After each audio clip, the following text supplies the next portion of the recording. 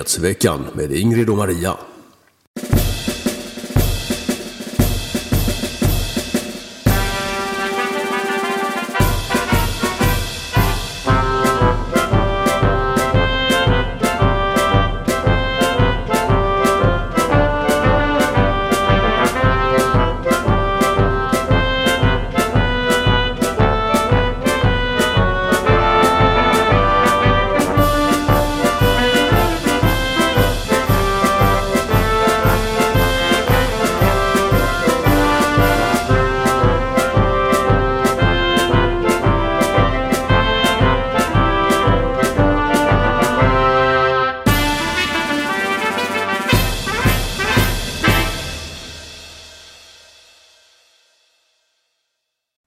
Hallå allesammans, hjärtligt välkomna ska ni vara till Nyhetsveckan nummer 253.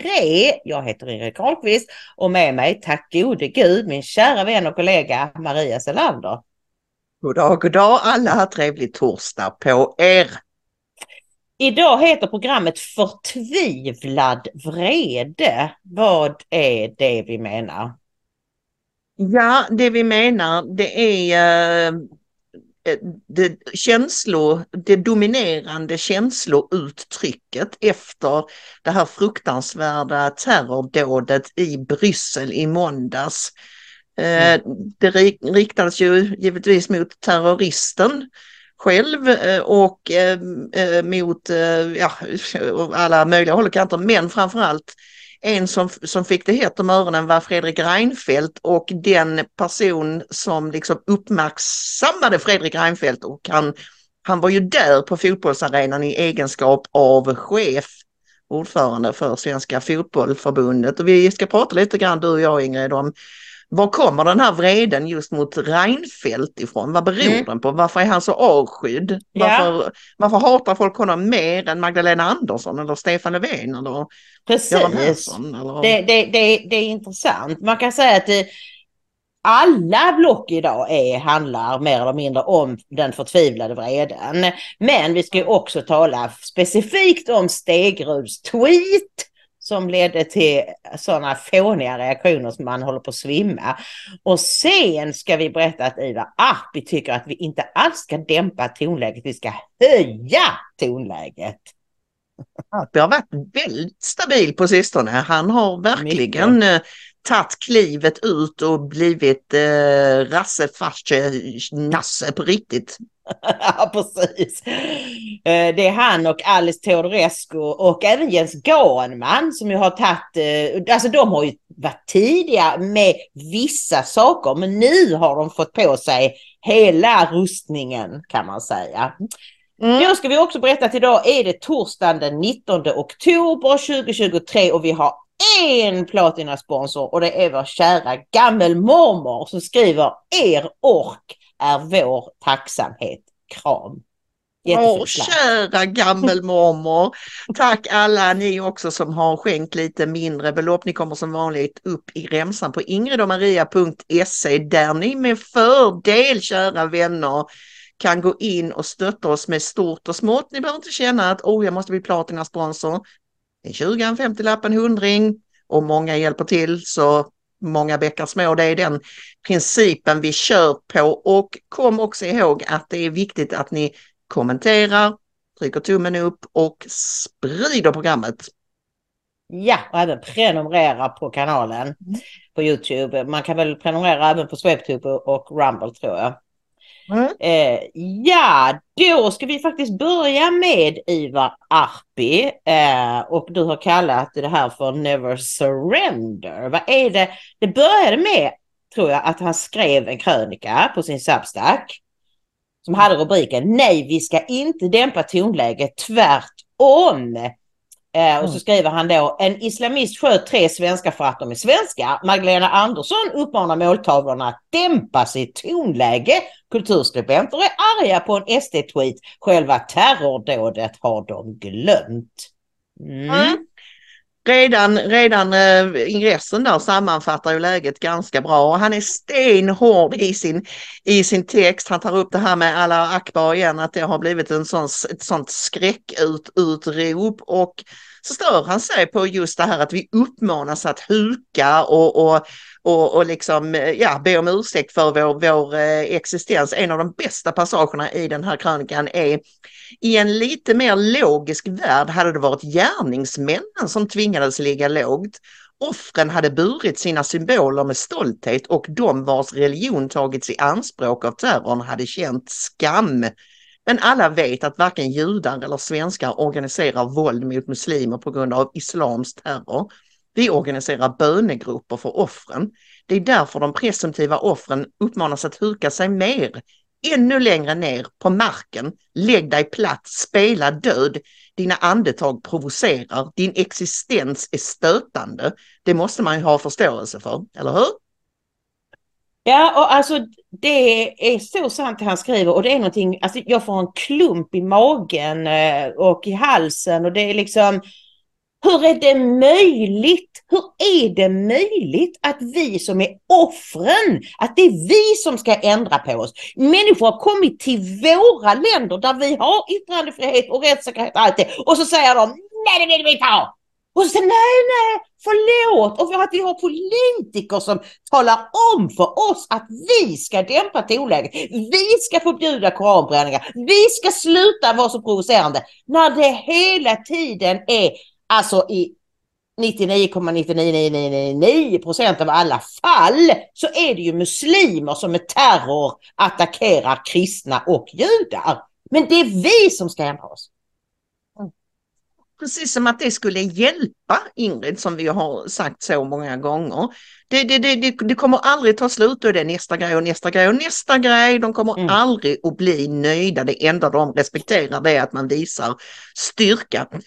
Nåväl, Arpi följde ju då upp den här krönikan i lite debatt i P1 mot, gissa vem, Anders Lindberg, Aftonbladets politiska chefredaktör. Och vi kan inte undanhålla er ett litet klipp från den här debatten där Arpi bara gör mos av Lindberg. Jag har tapat lite i Lindbergs värsta dravel, så ni slipper det. Ni hör honom bara inledningsvis. Sen kommer Arpi som ett lokomotiv och bara kör rakt över honom.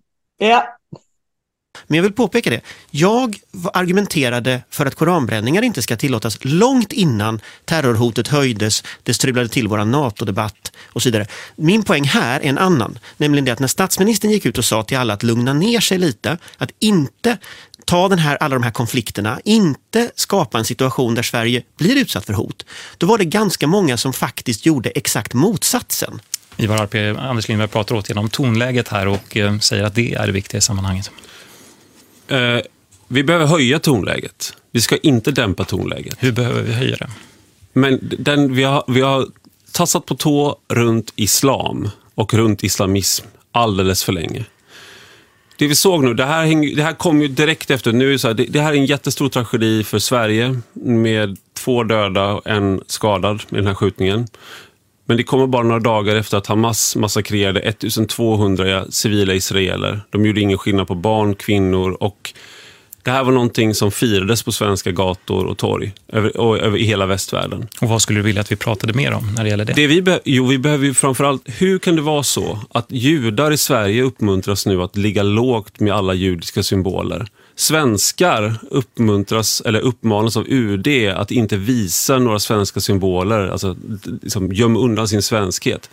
Men det är helt fritt fram om du är jihadist eller islamist att fira massmord på svenska gator och torg. Vem är det som är hotad här?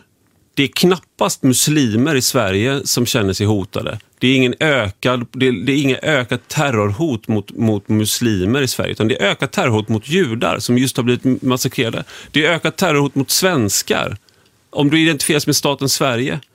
Maktförhållandet här ser inte ut så att det är vi som ska dämpa tonläget. Magdalena Andersson och hennes gelikar, Anders Lindberg, de borde vända sig till våra fiender och säga: ni ska dämpa tonläget. Det är fan inte vi som ska dämpa tonläget. Hur kan det vara så att när vi mördas för att vi är svenskar, när judar massakreras, så fort vi blir hotade, så fort vi ska ändra på vilka vi är, vad vi säger, vi ska lugna ner oss, nu måste vi prata med små bokstäver, det är vi som mördas. Och det enda som Anders Lindberg och kulturskribenter som tävlar just nu i förfasas över en tweet som skrivs i stunden, så att jag håller med, det var en tweet, omdömeslös tweet, och det antyder att Reinfeldt inte skulle ha polisskydd och i förlängningen då kunna utsättas. Men det är ärligt talat, det är petitess i sammanhanget. Det stora här, det är att muslimer går inte ut och demonstrerar. De är tysta när det här sker. Varför? Varför ser vi inte stora muslimska demonstrationer här? Människor kunde vara ute och fira Hamas. Ja, vi ser inga muslimska demonstrationer. Jo, det gör vi faktiskt. Vi ser fortsatta, vi ska komma till det senare i slutet av programmet, i Helsingborg verkar ha blivit rena Palestina-festet. Min älskade hemstad som jag inte längre bor i av just det skälet. Ja, inte bara, men... nej, men alltså... Och det är så bisarrt att höra Anders Lindberg här. Jag vill bara tala om att jag var mot koranbränningar redan innan det ledde till sånt. Ja, är det någonting att vara stolt över? Att du vill begränsa vår yttrandefrihet redan innan det har blivit konsekvenser? Bland det jag har klippt bort här, Ingrid, det är ju här innan Lindberg började pladdra, så har han pladdrat om att han är emot koranbränningar därför att det innebär att man vill radera ut hela muslimernas tro, hela deras historia, alltså han pratar om att bränna ett exemplar av en bok skulle vara samma sak som att förbjuda den helt och hållet, eller vilket vi för övrigt tycker kanske vore en bra idé, men det tycker vi inte. Men, nej, det tycker vi inte. Vi tycker inte att Mein Kampf heller ska förbjudas. Det är bra att folk får läsa hur hemskt det är. Ja, det var dumt sagt. Det var en sån här känslomässig utbrott där. Men liksom att han pratar ju om, och han pratar ju så gärna om bokbränningar, du vet, och Heinrich Heines citat där man bränner böcker och bränner man snart även människor och så vidare. Det var ju sagt i en helt annan kontext. Där han och nazisterna försökte utradera en hel, liksom, alltså alla exemplar som fanns av böcker skrivna av misshagliga författare, judar framförallt då. Det här är en helt annan, att bränna ett exemplar av en bok är inte samma sak som att dra in en hel upplaga eller förbjuda.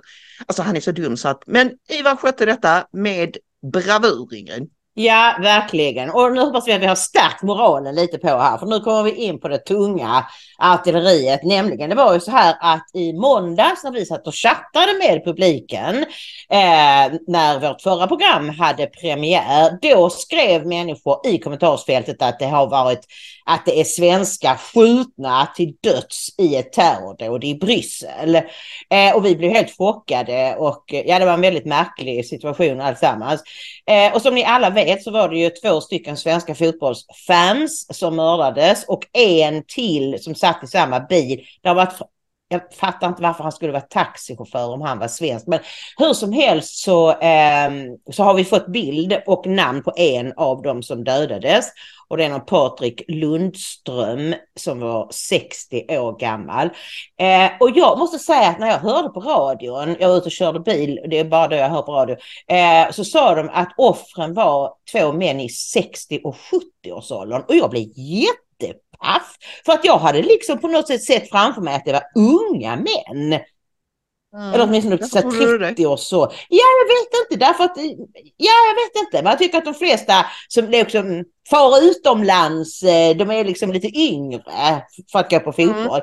Men alltså... Men den här Patrik Lundström hade ju varit boendes i Schweiz i många år och var engagerad i en fotbollsklubb där och så han var väl redan, vad jag förstår, boende på den europeiska kontinenten liksom. Inte för att, och det är ju så här, Ingrid, det har ju debatterats redan tidigare, säkerheten på fotbollsmatcher av olika anledningar, även vad det gäller, inte då liksom terrorism av den här typen utan alltså idioter, du vet, huliganer. Är det säkert att ta med sig barn? Är det säkert att, och nu ska vi dessutom behöva oroa oss för att kanske man blir mördad när man går runt i en landslagströja. Precis. Alltså det som flera nu, det är liksom, du vet, islam vill ta all glädjen ifrån våra liv. Allting som vi uppskattar, som är roligt, som att gå på fotboll, som att sjunga hejaramsor på svenska och svenska nationalsång och så vilket land det än är, alltså det är inte bara svenska. Allt det vill de ta ifrån oss, för de är själva, skulle jag säga, olyckliga människor som bara lever i hat och uppmaningar om att döda och tvinga andra ner på knä. Så de står inte ut med att vi har roligt. Man kan ju mörda alla som går på en ravefest i öknen också, Ingrid. Eller hur? Dessutom en fredsfestival. Det var alltså ungdomar som uppmanade till fred med Gaza och palestinierna. Ja. No good deed goes unpunished. Eller otack i världens lön som det heter på svenska. Det är lite tamare. Men den här terroristen då, vad vet vi av honom? Han sköts ju sedermera efter, alltså det här hände ju då på måndag kvällen och sen var han på fri fot hela natten och det var först morgonen efter, om jag begriper det hela rätt, som han sköts av polis på något café i någon sån där stadsdel, stadsdel. Alltså det var ju så här att han var ju ute efter svenskar och han la ut en video efter att han hade skjutit de här 3 svenskarna och skröt om att jag har dödat 3 svenskar och det här är straffet för koranbränningar och allt vad det nu var. Så att polisen visste ju med detsamma vem det var som hade skjutit honom, så att de gav ju ut efterlysningar och så. Och sen var det folk som såg honom på fiket, det var ett fik där han brukade sitta. Så han, och när polisen kom, vad jag förstår på frågorna, så drog han ett vapen och det var därför de sköt honom. Men det var väl meningen.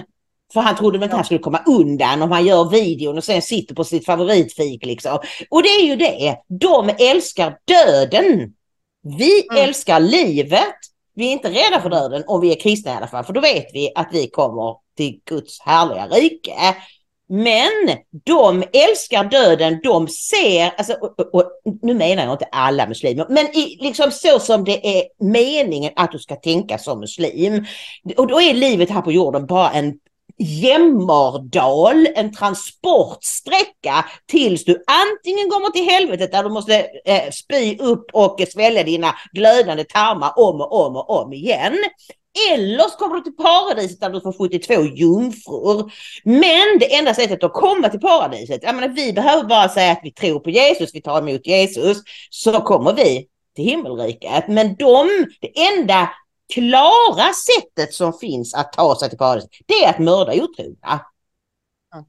Så det var väl helt rimligt att han lät sig gripas och skjutas. Ja, han verkar ju då vara ytterligare en sån här person som har drabbats av det som kallas sudden jihad syndrome. Därför att nu regnar ju vittnesmålen in från alla håll och kanter att han var ju så fredlig och han var lugn familjefar och det var väl ingenting med honom. Och hur kan detta ha hänt? Ja, det kan hända därför att antingen så kan det hända på grund av takia, att man har förställt sig.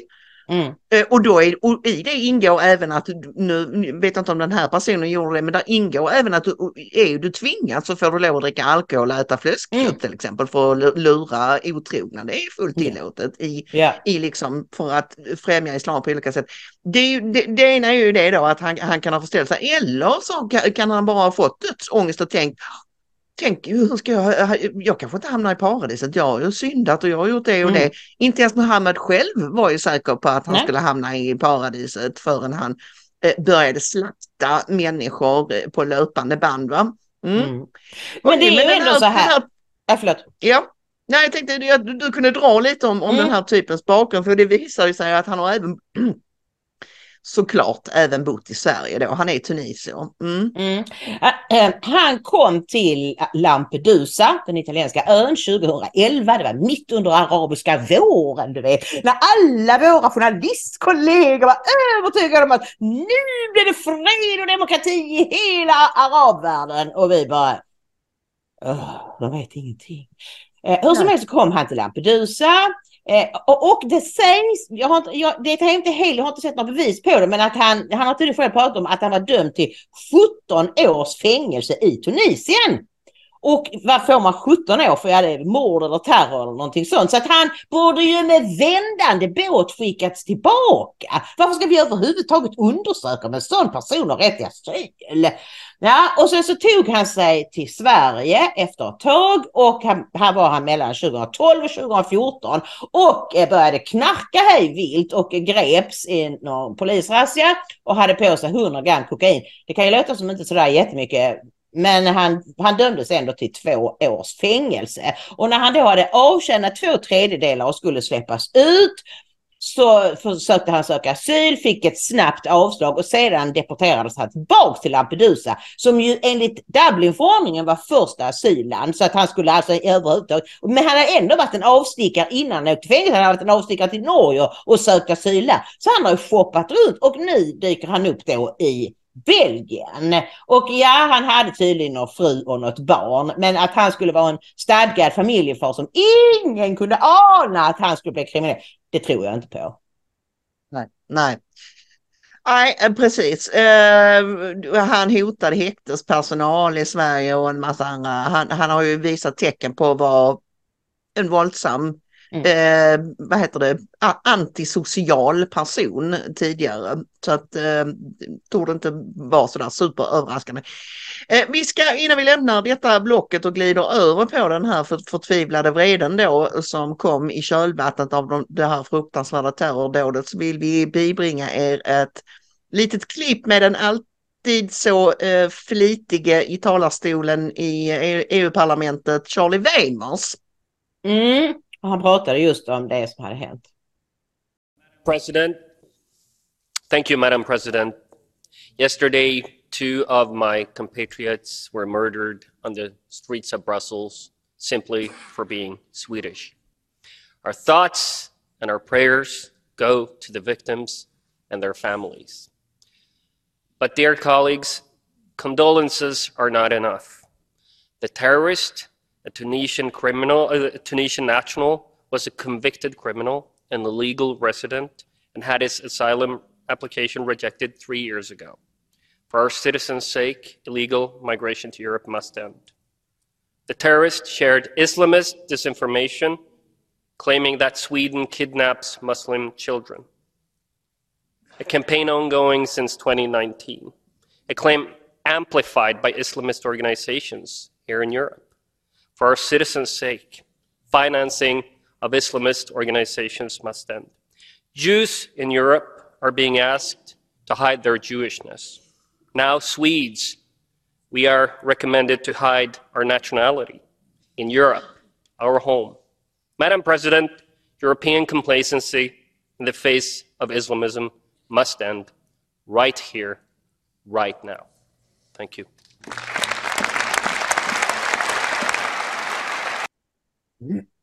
Det är väldigt bra att han säger att den europeiska självbelåtenheten inför islam måste upphöra.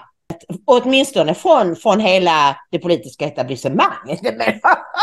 Ni ska vara snälla mot de stackars muslimer. Vi ska ge dem pengar. De ska bygga moskéer. Det är ju en slags självbelåtenhet som att de orkar inte ens sätta sig in i vad det handlar om, utan det är alltid bara oss europeer det är fel på och vi måste maka på oss för islams skull. Det får vara slut med det. Och det är bara alltid tabla rasa och alla människor över hela jorden är exakt likadana skapta, alla kulturer är likadana. Egentligen det är bara socioekonomiska anledningar som har gjort att vissa områden och länder i världen är shithole countries. Det är bara otur de har haft. Ingenting att göra med hur de själva är. Eller? Otur i livets lotteri. Det man brukar säga att jag som svensk, jag har haft tur i livets lotteri. Nej, det har du inte. Du har haft det bra på grund av att dina förfäder har slitit och släpat för att bygga detta fantastiska land. Here, Ingrid. En av de som inte har slitit och släpat så mycket i sitt liv tror jag är Fredrik Reinfeldt. Ni vet ju att jag har träffat den här mannen 3 gånger och upplevde honom som mycket obehaglig redan då, även om jag inte visste vidden av hans psykopati. Kan jag säga så, eller? Utan att vi blir avstängda från YouTube. Som ni vet så var ju Reinfeldt statsminister då mellan, vad blir det, 2006 och till 14. Ja, precis, tack. Då räddade du mig där. Och det var ju just under den tiden då dammluckorna öppnades på vid gavel, och det är ingen tillfällighet att de gjorde det, därför att 2011 efter valet 2010 när SD kom in i riksdagen så valde Fredrik Reinfeldt och Moderaterna att göra upp med Miljöpartiet om en migrationspakt. Och det var bland annat då man införde det här att de som befinner sig i Sverige illegalt ska få gratis tandvård och sjukvård och en massa andra dumheter. Ja, framför allt var det ju det kom ju fram, inte då, men har ju kommit fram senare, att Reinfeldt hatade det faktum att Sverigedemokraterna hade kommit in, och han hatade de svenskar som hade röstat in Sverigedemokraterna och bestämde sig för att straffa dem. Nu ska ni få se på invandring. Jaså, ni vill inte ha invandring? Jag ska ge er invandring. Och det är ju en av de grejerna som gör att folk verkligen hatar honom. Han brydde sig inte ett dugg om Sverige, ett dugg om svenska folket, ett dugg om demokratin. Han tyckte att det var fruktansvärt att detta kommit in, och då skulle han förstöra Sverige för att straffa dessa människor. Jag går sida vid sida med folket vars förtroende jag bär, är ju ett av hans berömda citat, och det säger någonting om storleken på hans ego. Och han har ju själv sagt att svenskarna i sin bok som han skrev, Det sårande folket, att svenskarna är en bunke idioter som behöver tvångsuppfostras ungefär. Så där har ni liksom utgångspunkten för Reinfeldt, hur han uppenbarligen tänker enligt egen utsago till mig. Men efter det här fruktansvärda terror, i samma veva som själva dådet inträffade, så skulle det ju spelas en fotbollsmatch mellan Sverige och Belgien i Bryssel. Det var ju därför det var en massa svenska fans på plats. Och mystiskt nog, fastän dådet inträffade typ någon timme någonting innan matchen skulle börja, så valde de ändå att sätta igång matchen. Och det måste ju ha varit känt på arenan vad som hade hänt, men av någon konstig anledning så valde de att spela första halvlek, och man bröt först i pausen. Så gick man ut och sa att nej, vi ska inte spela vidare, det har inträffat en terrorattack och vi kommer att utrymma arenan så småningom, men ni får sitta kvar här. Och det var många svenska fans som fick sitta kvar i ganska många timmar innan de fick lov att lämna, och innan de fick lov att lämna så uppmanades de att plocka av sig allting som visade att de var svenskar, landslagströjor, flaggor och vad de nu kan ha haft liksom, innan de blev utsläppta. Ja. För vid det laget så hade man fått klart för sig att dådet var just riktat mot Sverige och svenskar, och han hade valt ut de här 3 personerna därför att de var svenskar. Och då är det så att, som jag sa inledningsvis, så var Fredrik Reinfeldt på plats. Han är ju numera, det har vi ju pratat om i podden, ordförande för Svenska fotbollförbundet. Hur nu det gick till att han blev det kan man undra lite grann då, va? Ja. Och han blev såklart intervjuad i samband med detta, så redan på arenan. Och då kan vi läsa på lite olika håll att vid 22:10-tiden höll Reinfeldt en pressträff med utsända svenska medier. Han sa då: det är med tungt hjärta som vi konstaterar att den fotboll vi älskar har nu drabbats av ett sportattentat här i Bryssel ikväll, och vi har svenska supportrar som offer. Ett sportattentat, det var något nytt, Ingrid. Ja, verkligen. Han kan inte ta ordet terror i sin mun. Det är väl helt enkelt det att han försöker hitta på någonting som ska göra det lite mindre. Alltså som att, och det är ju så hemskt, alltså, jag menar, det är precis som att det är sporten som har attackerats. Skit i att 2 svenskar är döda. Skit i att en massa svenskar var livrädda för att ta sig hem från arenan. Sporten har drabbats av ett attentat. Men det här var ju då, hade väl kanske passerat ganska obemärkt om det inte hade varit för att SD, riksdagskvinnan Jessica Stegrud, tog till Twitter, som man säger på svengelska, Och verkligen orsakade skandal, den stora skandalen av inledningsvis angående det här dådet. Det var ju då inte att 2 svenskar hade mördats och en skadats. Det var inte att Fredrik Reinfeldt uttalar sig som en idiot eller någonting annat, utan att Jessica Stegruds skrev följande: Reinfeldt får poliseskort ut från arenan efter att 2 troligen svenska fotbollsfans dödats av en islamist. Han om någon borde tvingats sitta kvar utan något som helst polisskydd. Mina tankar går till de dödade och deras anhöriga. Mitt förakt går till alla de politiker, inklusive Fredrik Reinfeldt, som lagt grunden för detta. Skandal, Ingrid. Jessica Stegrud vill att Fredrik Reinfeldt ska bli skjuten. Det är det står där, bara så du vet det alltså. Det här har så många intressanta aspekter, men så här är det ju. Hon tog bort det här redan efter vad jag förstår några minuter, därför att det kom ju direkt sådana kommentarer. Jaha, så du menar att han ska skjutas för detta? Menar du det? Så hon tog bort det och så skrev hon en förklarande tweet istället. Men det hade ju redan hunnit skärmdumpas överallt, så den fick ju enorma vingar, den här tweeten.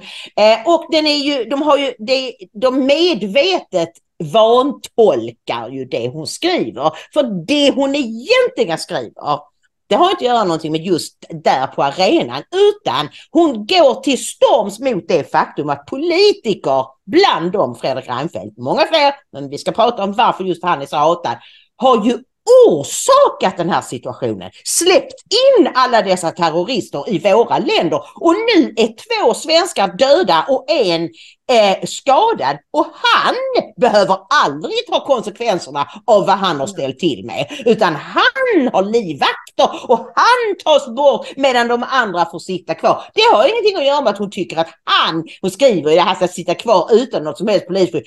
Hon dramatiserar ju det för att visa att vi har minsann inget polisskydd, men han som har orsakat detta, han skyddas.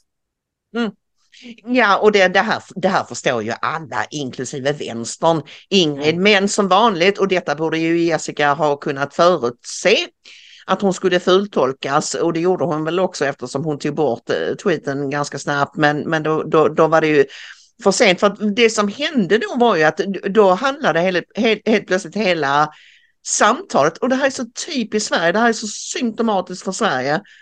Det handlade alltihop om hennes tweet.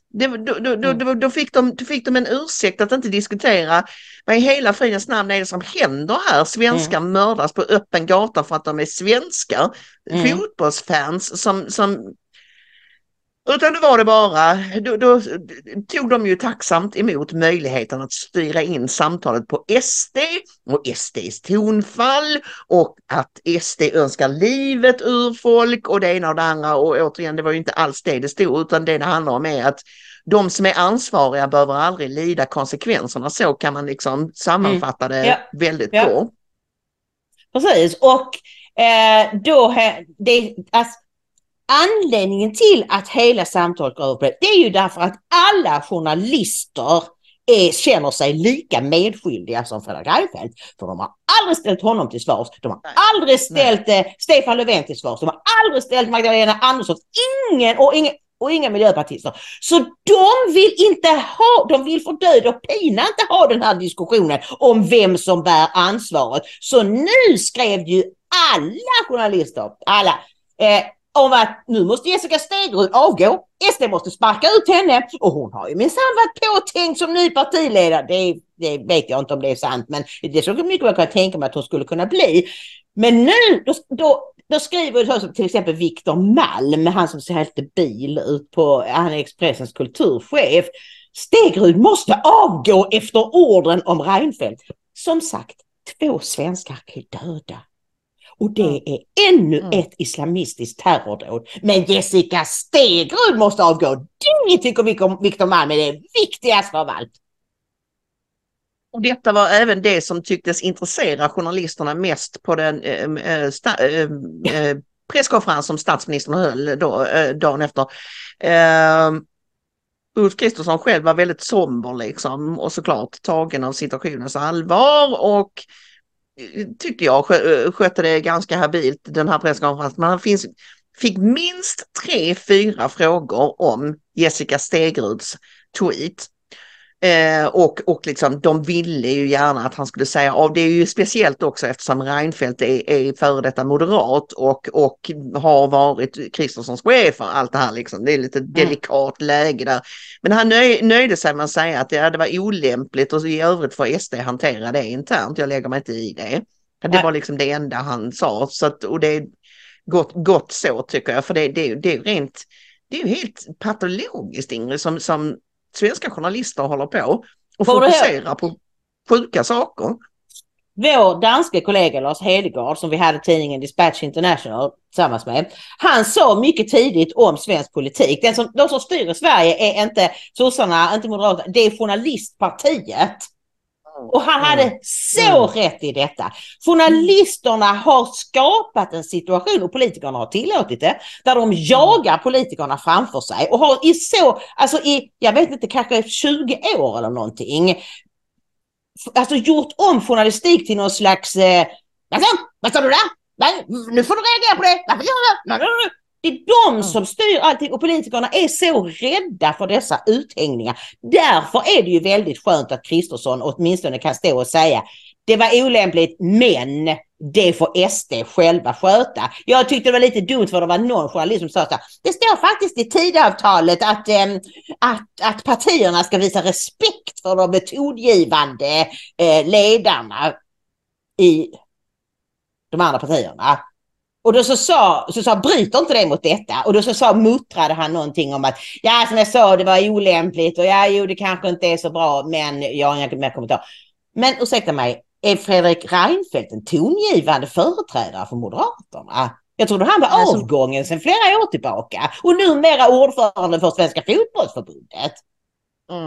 Ja, nej, som tur är så är han ju inte tongivande längre. Men Moderaterna skulle behöva göra vitbok med den tiden ordentligt. Det har vi sagt tidigare och vi säger det igen. Och då om vi ska gå in på det här med varför Reinfeldt är så hatad.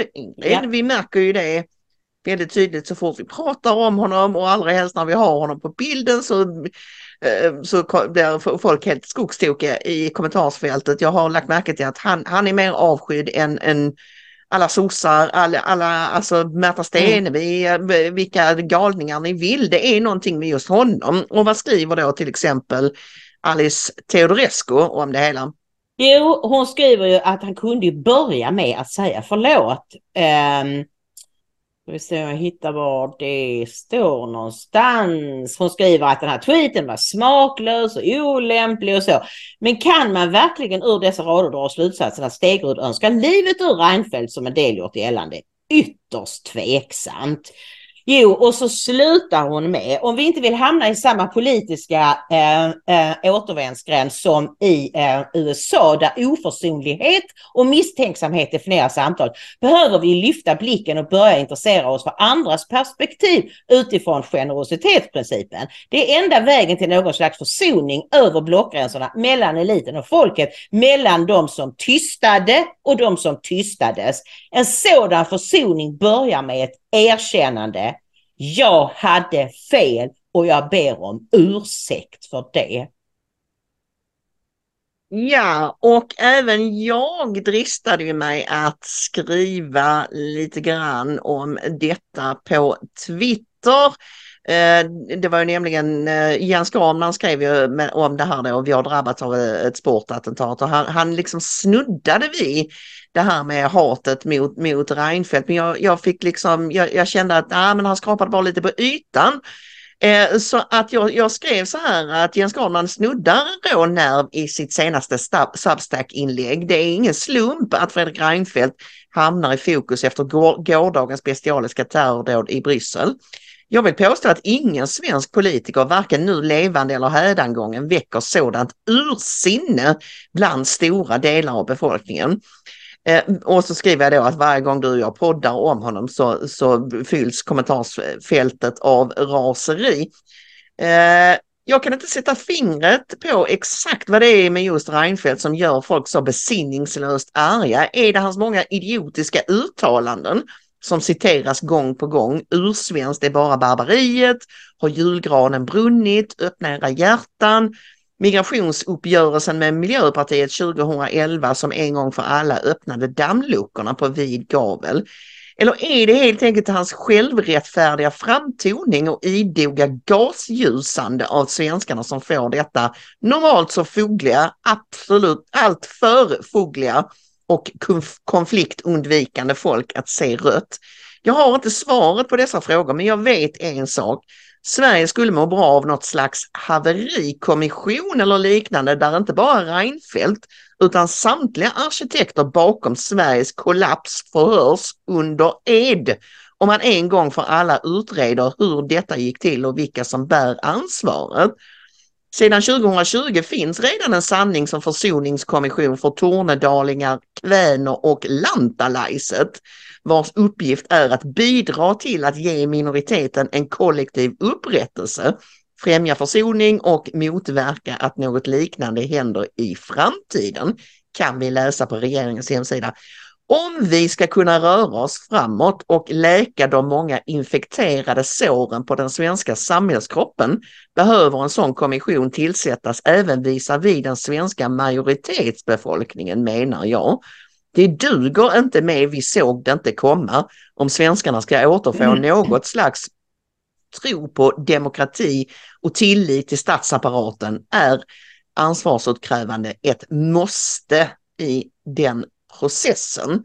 Och det jag vill komma åt här är ju just att anledningen till att Fredrik Reinfeldt är mer hatad än alla andra, det är för att svenskarna känner sig lurade av honom. Ja. Han gick till val på typisk borgerlig politik, arbetslinjen, lägre skatter, bla bla bla. Och ett år efter valet 2010 gör han bara liksom världens helomvändning och gör upp med Miljöpartiet, alltså som har en diametralt motsatt politik.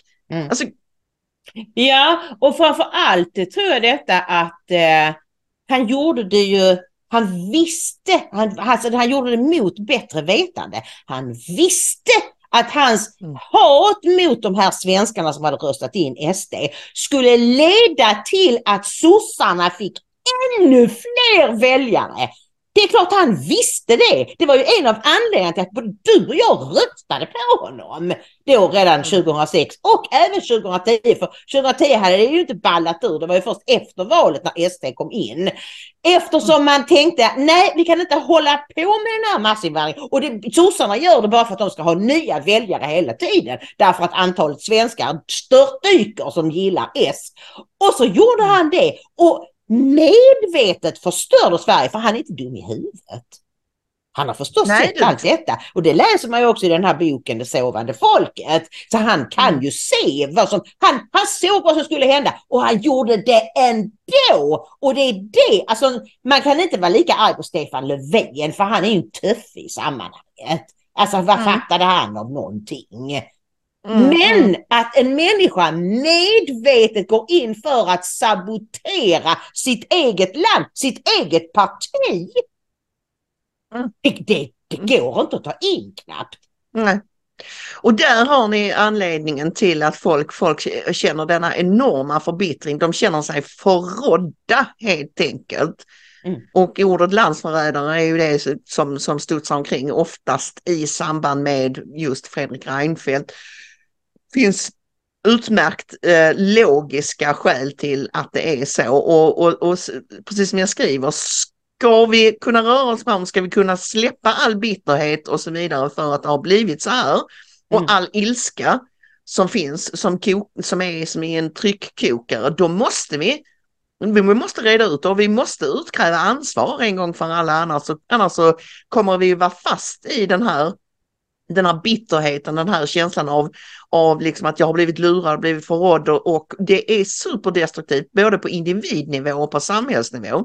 Ja, så är det. Frågan är bara i vilken ordning saker ska komma. Ska vi rädda landet först och sätta igång massinvandringen och sen så tar vi liksom ansvarsutkrävandet, eller ska vi börja med ansvarsutkrävandet för att sen tvinga fram? Jag vet inte, men man kan göra på olika sätt. Varför inte köra Ja, varför inte köra parallellt Ja. som en del av liksom förklaringen till de som nu eventuellt fortfarande sitter och sover och tycker att vi kan inte skicka hem människor som har flytt för sina liv och så här.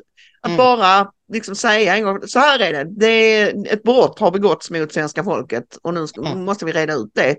Ja. Och det här är anledningen till att vi måste börja skicka hem folk också, så kör man det parallellt. Ja.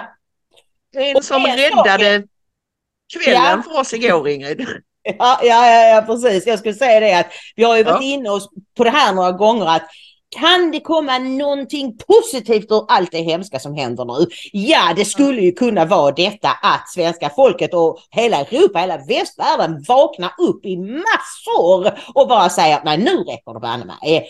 Och då blev vi helt till oss i trasorna igår när Jimmy Åkesson hade lagt ut ett tal till nationen och var tuffare än han har varit när han 2009 skrev den där debattartikeln i Aftonbladet om att islam är det största hotet mot Sverige. Och det var helt underbart och det gjorde verkligen oss superglada och vi har valt ut ett litet klipp. Det har vi kollar på det.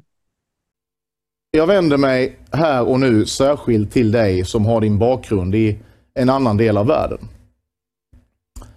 Sverige är på alla sätt möjligheternas land. Vi har kostnadsfri utbildning hela livet. Vi har allmän vård och omsorg, generös föräldraförsäkring och vi har ett i övrigt väl utbyggt socialt skyddsnät.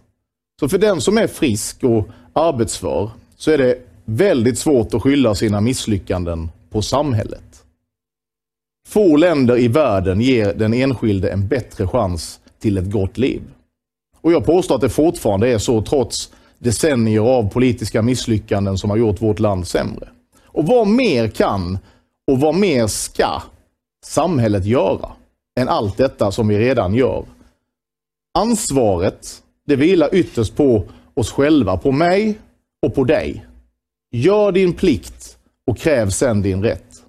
Jag kan ta ansvar för mina egna val. Jag kan ta ansvar för mina barn. Men jag vare sig kan eller vill ta ansvar för att du tar seden dit du har kommit och anpassar dig till Sverige. Att du skaffar dig en egen försörjning. Att du lär dig prata begriplig svenska. Att du sätter dig in i och respekterar hur vårt land fungerar. Sätter dig in i och respekterar vilka normer och värderingar som över generationer har format det svenska samhället. Att du överhuvudtaget förstår att du har kommit till ett nytt land. Till svenskarnas land, till vårt land. Och att du här inte kan fortsätta leva på samma sätt som du är van vid i ditt hemland. Att du behandlar oss och vårt land, vårt hem, vår natur, våra traditioner och seder, våra lagar, vår kultur. Att du behandlar det med samma respekt som du vill att vi ska visa i ditt hemland. Att du visar tacksamhet för den möjlighet som vi och vårt land har gett dig. Jag vare sig kan eller vill ta ansvar för att du gör detta. Det är ditt ansvar. Bara ditt ansvar som gäst i vårt land. Många av er som har utländsk bakgrund har gjort just detta. Ni har ansträngt er, gjort ert bästa för att fungera i och bidra till det svenska samhället. Ni har uppfostrat era barn till att bli svenskar. Jag och de allra flesta svenskar är tacksamma för det. Ni har bidragit till att göra vårt land bättre. Tack. Och jag menar det verkligen. Tyvärr är det också väldigt många av er som inte har tagit detta ansvar. Du har kanske kommit hit bara för att begå brott. Du har kanske kommit hit för att leva på bidrag. Leva på pengar som hårt arbetande svenskar har slitit ihop till den gemensamma skattkistan. Du har kanske kommit hit för att du behövde skydd.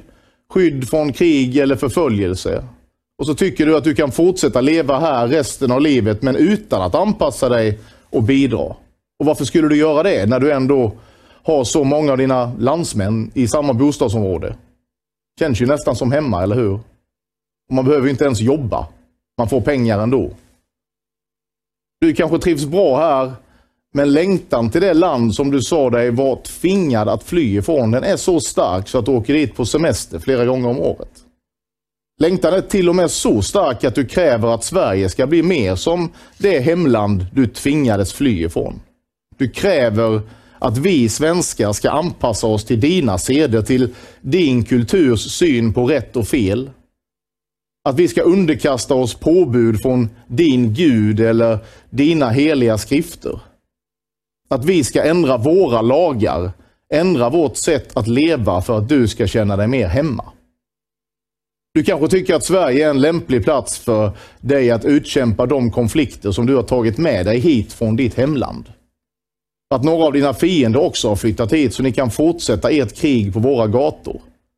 Du kanske tycker att svenska flickor är lösaktiga slampor som du har rätt att förgripa dig på. Att svenska pojkar är klena, bortskämda töntar som du kan råna och förnedra. Du kanske känner att just Sverige är en utmärkt plattform för dig för att manifestera hur jublande glad och stolt du är över att dina landsmän nyss har slaktat hundratals civila. Slaktat barn, kvinnor och män i ett bestialiskt terrordåd. Jag ska vara helt rak och ärlig. Jag tycker inte att du ska vara här. För mig är du inte välkommen i Sverige. Jag tycker att du allvarligt ska fundera på att flytta någon helt annanstans. Varför inte tillbaka till ditt hemland där du förmodligen trivs bättre? Det är så bra så det är. Man blir helt liksom pirrig över hela kroppen. Det enda problemet med detta det är ju att de har vänt sig till en och inte förstår vad han säger. Men det kommer väl antagligen att gå som en löpeld i alla de här invandrarorganisationerna. Men det är ju sensationellt. Alltså jag menar, vi får väl erkänna här att vi hade fel inför förra valet. För vi trodde inte att Jimmie Åkesson skulle våga stå upp. När han fick vittring på makten så skulle han vika ner sig i fråga efter fråga. Och det var därför vi tyckte att det vore bra om Alternativ för Sverige kom in. Därför att Gustav Kasselstrand är mycket tuffare och han skulle stå på sig. Men jag kan bara tala för mig själv, men jag får säga att jag hade fel och jag är glad att jag hade fel. Jag är glad att Jimmie Åkesson har visat att han inte viker ner sig bara för att han har vittring på makten. Det här är sensationellt bra det han säger. Två saker. Det ena är att jag tänker att det var ändå bra att AFS dök upp och drev på. Satt en blåslampa i häcken på SD när de hade börjat somna till lite. Så det var bra. Och det här ordet återvandring och själva konceptet, det var ju AFS som introducerade det redan inför valet 2018. Så att, och eftersom allting mal så långsamt i Sverige så har det ju tagit den här tiden innan SD har kunnat liksom, och nu och initialt så pratar man bara om att det skulle vara frivilligt och bla, men nu är man ju väldigt öppen med att vi måste börja skicka ut folk en mass. Det är inget snack om saken. Det är det. Och sen vill jag bara berätta för er också att se gärna hela Jimmys tal. Det var 12 minuter in alles och jag har ju klippt ut 5 ungefär här, vilket är ett väldigt långt klipp för oss, men det var svårt liksom och knipsa av honom. Att han avslutar talet på ett jättebra sätt genom att säga att det är inte för sent. Det tror jag var det viktigaste av allt, att han var tydlig med det budskapet. Det är inte för sent. Sverige har rätt ut många svåra utmaningar tidigare, många svåra tider, och vi svenskar är ett liksom påhittigt, tåligt folk, hur han nu uttryckte det, och vi kan reda ut detta också om viljan bara finns. Och det tror jag nästan, Ingrid, är det viktigaste av allt, att ge folk hoppet tillbaka. Det är inte för sent. Det är bara det att vi måste kavla upp ärmarna och våga göra skitjobbet och våga liksom inte låt den här glorian falla från huvudet då. Det är bara bra om den gör det. Du behöver inte vara Mr. Nice Guy hela tiden. No more Mr. Nice Guy. nu Ja, när vi är så. hotade till livet helt enkelt. Exakt så. Och det som du säger, alltså det var jätteviktigt att han vände sig till de här människorna. Och jag menar även svenskar, det är ju liksom äntligen någon som säger som det är. Äntligen att det är denna orättvisa som vi har levt under i så många decennier. För det är precis vad det är. Man har tagit av våra pengar och gett till folk som sen spottar oss rakt i ansiktet. Men också som du säger det här att det är inte för sent. Och jag menar Sverige har haft vi har haft svält och hungersnöd. Vi hade hela situationen när ett par miljoner utvandrade till USA. Och liksom Sverige hade knappt en befolkning kvar eller väldigt decimerad. Vi har varit med om många svåra saker och vi har rett ut dem. Och vi kommer reda ut den här situationen också. Om ni bara förstår att man kan allt vad man vill. Vad man vill vad man kan. Så är det Ingrid, mycket kloka ord där från din gamla lärare. Vi måste ju ta en liten sväng om det allmänna islam-eländet här på slutet. Alltså det innefattar ju även det som i allra högsta grad, även det som sker nu i Israel och Gaza. Och i tisdags kväll så hette det att Israel hade bombat ett sjukhus. Eftersom de är ondskefulla och vill döda barn så hade de släppt en bomb rakt på ett kristet sjukhus och därmed dödat 500 människor. Sanningshalten i detta kunde man ju ganska omgående ifrågasätta. Alltså bara genom att ställa sig frågan varför skulle de göra det? Men det var ju väldigt förvånande få som gjorde. Bland annat så gjorde Magdalena Andersson omgående bort sig genom att twittra väldigt så här då, att fruktansvärda bilder från sjukhuset i Gaza. Israel har en rätt att försvara sig men också en skyldighet att skydda civila. Den skyldigheten måste efterlevas. Civila palestinier ska inte straffas för Hamas terroristhandlingarna och hon, som ni ser så har hon ju blivit community noded som det heter. Hon har stängt av kommentarer men däremot så är det så att med Elon Musks regim på Twitter eller X som det heter nu för tiden så kan läsare lägga till sammanhang. Istället för att folk blir censurerade så kan andra människor lägga till en not och med länkar då att ja, det här stämmer nog inte riktigt. Kolla denna länken här och det har Magdalena Andersson fått. Det intressanta är att hon nu ska hon låtsas som att hon inte alls har sagt så.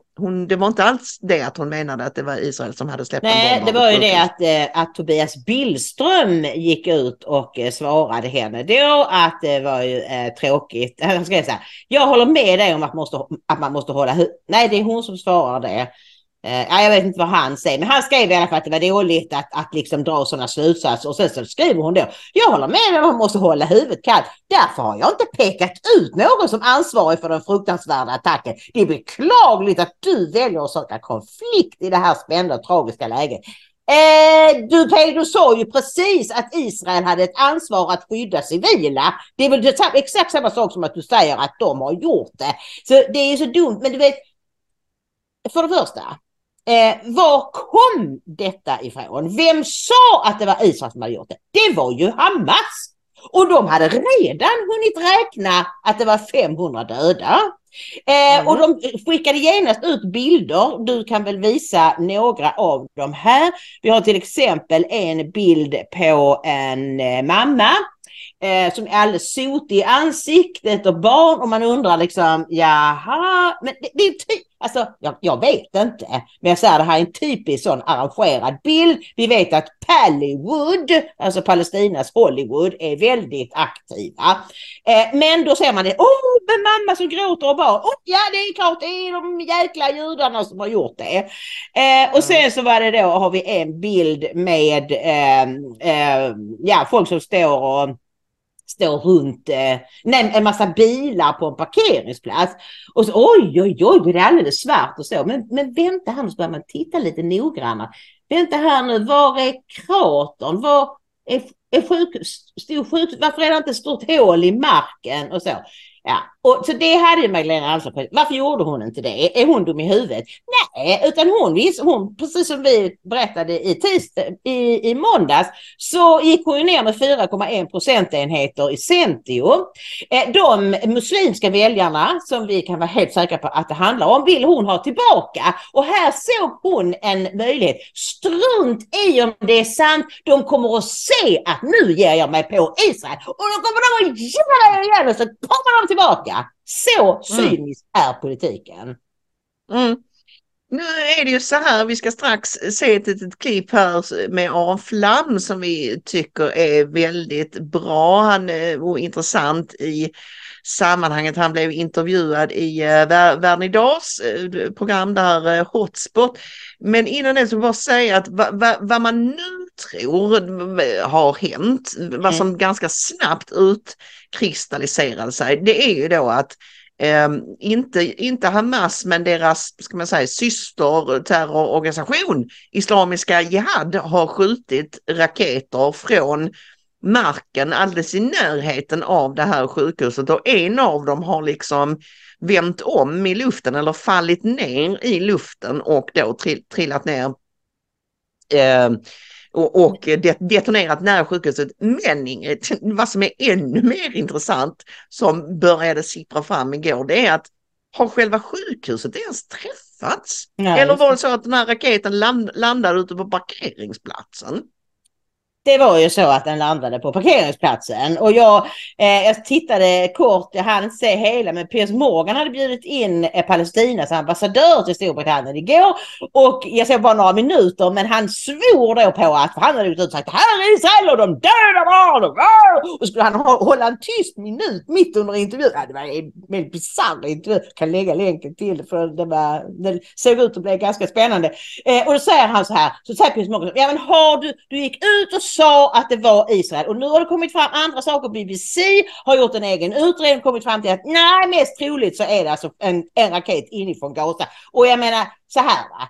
Det är ju inte precis high-tech-raketer. Det är ju hemmabyggen. Så det är klart att de hela tiden inte når sina mål och de går fel. Medan Israel har high-tech-grejer. Och om de verkligen skulle kunna släppa bomber på vartenda sjukhus i Gaza och inom loppet av några minuter så skulle alla de vara jämnade med marken. Men vad skulle de ha att vinna på det? Nu har de ju äntligen hela omvärldens utom Arabisk stöd för den fruktansvärda terrorattacken där barn och kvinnor och gamlingar dödades. Och då sa den här ambassadören, imorgon bitti ska vi visa bevis. Och jag tittade idag men jag har inte hittat några bevis för att det var Israel. Nej, lustigt, de måste ha försvunnit på något sätt. Men det som är mest upprörande, en av de mest upprörande, alltså att Hamas sprider propaganda, så är det ju i alla krig. Det har vi pratat mycket om i det här Ryssland-Ukraina-kriget, att använd källkritik, tänk på att båda sidor sprider sin propaganda, självklart så är det i alla krig och det gäller här också, och alltid använd järnkontoret och liksom försök spåra källor, försök tänka kritiskt och tänka, verkar det här logiskt att det skulle ha gått till så här och så. Så det, liksom att Magdalena Andersson vill vidga sin valboskap, det är väl sin sak. Det är upprörande också från en före detta statsminister, men vad jag nästan tycker är värre, Ingrid, det är att så många mainstream-medier sprang rakt på den här bollen, 500 döda bollen. Det är Israel som har släppt en jättebomb rakt på ett sjukhus för att de är blodtörstiga svin som vill döda barn medvetet. Det var alltså New York Times, det var BBC, det var flera svenska tidningar som bara helt... jag menar, de måste ju ha vetat om att detta var Hamas som var källan. Jo, men du måste ju förstå det här, att de är ju så inne i den bilden som är satt sedan länge, att det är palestinierna som är offer. De har blivit fråntagna sitt land, de är flyktingar, de lever i armod och elände, och det är Israel som är den starka. Det är ju ett västland och de är starka och de har high-tech och de har allting och sånt. Så då måste de, det är det gamla vanliga. De muslimerna är offer och judar och kristna är förövare. Punkt slut. Och då, när de nu har varit då, oj, de fick en sån kalldusch där. efter den här Hamas-attacken med 1400 döda, det fruktansvärda halshuggna barn och allt möjligt. Och så äntligen, nu kan vi ställa till rätta igen. Nu har Israel gjort något hemskt. De tänker inte, de har inte den instinkten i sig när det gäller vissa typer av frågor, som till exempel Israel-Palestina, att vänta nu här, tänk nu logiskt. Vem är källan? Verkar det rimligt? Vad skulle Israel ha vunnit på det? De gör det inte, de vill bara, vi har haft rätt hela tiden. Ja, vi vill gärna visa er faktiskt ett klipp med Aron Flam, som sagt var, från Aron Flams, som vi har tidvis kallat honom därför att han har varit så flamsig mot dig och liksom tolkat dig och dina uttalanden väldigt illvilligt, men vi ska inte hålla det emot honom just idag, för det han säger där, här i Hotspot är väldigt bra, väldigt intressant. Han pratar både om terrordådet mot de 3 svenskarna i Bryssel, det var ju då som sagt var 2 som miste livet, en som hamnade på sjukhus, och givetvis om situationen i Israel och det fruktansvärda som har hänt där. Och det mest intressanta är just att som vi ska säga nu, det är att Ara sätter fingret på det här, att det är inte normalt att reagera som svenskar gör. Alltså reaktionen i Israel är mer normal, att meningsmotståndare sluter sig samman. Israel var i politisk kaos innan detta hände, ska ni veta. Och Netanyahu hängde väldigt lös och allt möjligt annat. Men så fort detta händer så står alla sida vid sida och inser att det här handlar om nationens överlevnad och vi måste hålla ihop och liksom bekämpa det här yttre hotet. Svenskarna står också inför ett yttre hot. Ett inre yttre hot kan man säga. För vi har ju dem i landet också. Men springer fortfarande runt som yra höns och har inte förstått att nu måste vi verkligen ta oss samman och lägga politiskt tjafs åt sidan, och det här med att vara besatt av vad folk skriver på Twitter och så vidare, finns det inte utrymme för det nu, utan här gäller det att lokalisera fienden och rikta kraften dit, är väl ungefär det som är kontentan av det han säger. Men jag tycker vi tittar på Aron. Och det har ju skett terror i Sverige förut. Och det har gjort mig heligt förbannad. Dels att det har hänt, men framför allt också reaktionerna. För reaktionerna i Israel när det här händer, det är att judarna i Israel sluter leden. Inte bara judarna, druserna som är på judarnas sida, vissa israeliska araber som är på judarnas sida i Israel, medborgare. De sluter leden, de blir ett, för de förstår. De förstår, det här kunde varit jag. Det här kunde varit min familj. Det handlar om mänsklighet. Men vi har haft terror här i Sverige. Och då har de en kärleksmanifestation för mördarna på Stegruds torg, där Sarah Dawn Finer sjunger Moving On. Vi går vidare, vi vänder blad. Som om det vore kaffeflickor och kungen. Det är ju jag vågar påstå att det är en omänsklig reaktion på terror mot sitt eget folk. Kärleken segrar, sa de. Rätt reaktion, det är ett heligt ursinne. Det är rätt reaktion. Men är det inte det här att vi... För det är vad jag känner när svenskar mördas. Heligt ursinne. Ja. Men på något sätt så är jag säga, nej men vi vill inte ha vrede. Vrede är dåligt, så att när vi står på Sergels torg och sjunger Moving On, vet jag att de inte förändrat oss. Vi förblir det öppna samhället och så vidare. Men det känns ju oerhört naivt, därför att det kommer ju komma nya terror, vilket det har gjort nu igen och komma igen. Naivt är inte rätt ord, Marco. Nej. Suicidalt är rätt ord. Det här är självmordsbenägenhet. Om man ska överleva som individ eller som nation, så måste du förstå skillnaden på vän och fiende.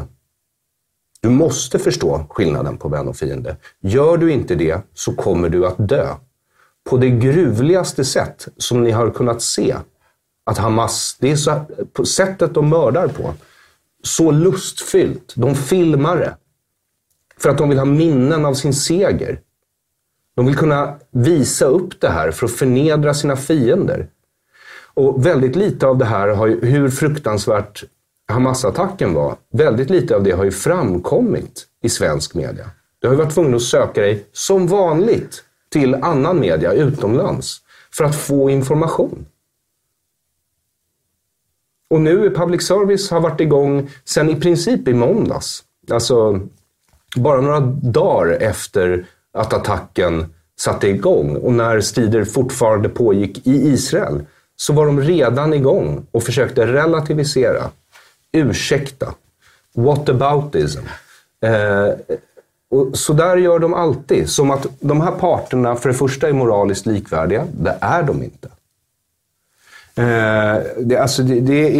Det är fruktansvärt. Men om det är så att mina landsmän här i Sverige tittar på det här just nu, så vill jag att de ska veta att alltså, vänstern och islamisterna i Sverige är ett säkerhetsproblem för dig och dina barn.